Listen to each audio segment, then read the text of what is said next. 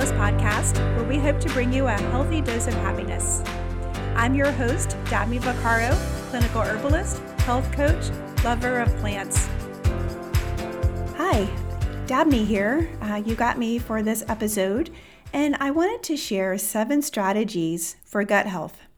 Now, a few podcasts ago, Sabrina and I had a discussion about leaky gut and the role our gut microbiome has to do with our overall health. So I wanted to share 7 strategies to improve your gut health or keep it from getting worse. So number 1, avoid the bad stuff. Well, what's the bad stuff?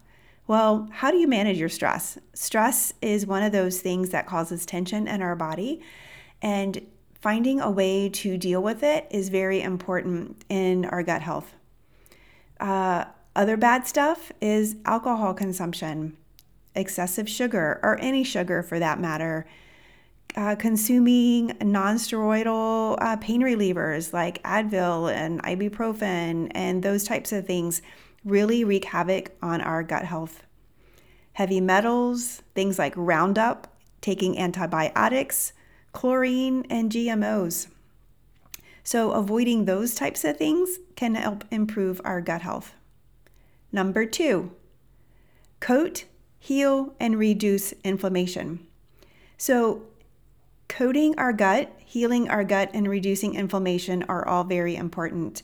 So having demulcents like aloe, chia seeds, marshmallow root, consuming flaxseed and slippery elm, turmeric, meadowsweet, hawthorn, comfrey, cat's claw, and altered herbs to help clean up inflammation and just extra stuff that's hanging out in our gut.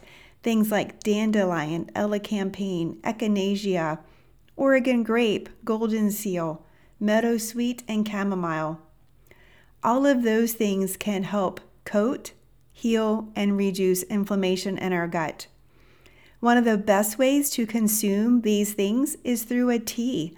It's cold, tea is comforting, it's warming, and it's the best way to get it down into our gut.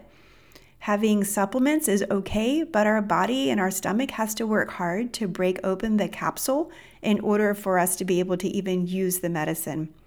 So having like a comfrey or hawthorn tea with maybe a little bit of Oregon grape or echinacea, meadowsweet, all of those things can be very helpful in cleaning up and healing and reducing inflammation.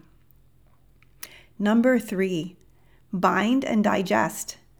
So having toxins like, Roundup, metals, chlorine, things that are just found in our environment, when those things get stuck in our body, charcoal is one of those ways to get rid of it, because activated charcoal, binds to those toxins and eliminates them in our body. Bentonite clay and just taking enzymes can be very helpful as well. Killing the pathogens by using some of these herbs can really be helpful. So charcoal again can help kill the pathogens. That's number 4. Number 5, recolonize the bacteria and keep them fed. How do you do that? Great question. Drinking herbal tea like marshmallow, burdock, slippery elm, and dandelion. And that brings me then to number 6, which is how again do you recolonize bacteria, keeping them fed? Consuming probiotics.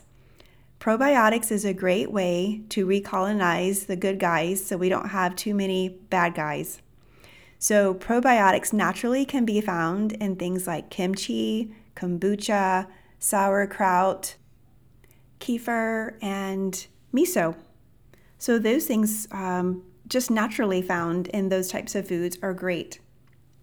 Number 7, lymphatics. Well, why are lymphatics so important to heal the gut? Our lymph system move around and help protect our body and fight infections. When things get stuck in our lymphatic system, it's not able to be as pliable and move and do the things that it needs to do. So some herbs that are very helpful in moving that lymph system is calendula. Again, one of my beautiful favorite flowers to grow. I use calendula in lots of different ways, but it is a great lymphatic mover. Having it in a tea is just absolutely delightful. You can also add some cleavers. Cleavers is a weed that grows everywhere here, and here in Virginia at least.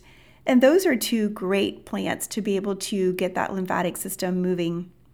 If you have really stuck and stubborn lymphatic system, then using pokeberry can be helpful. But again, be very careful with poke, as it is one of those cautious herbs to use, and you should only use it if guided by a qualified herbalist. I hope these 7 strategies for gut health were beneficial to you. And if you have questions or want to know more about leaky gut, refer back to our previous podcast. That will help you gain information about strategies as well, and just different foods and lifestyle choices that can be helpful. Or feel free to reach out to either Sabrina or myself, and feel free to make an appointment if you want to talk more about healing your gut. So hope you have a great day, and I look forward to connecting with you soon. Bye now.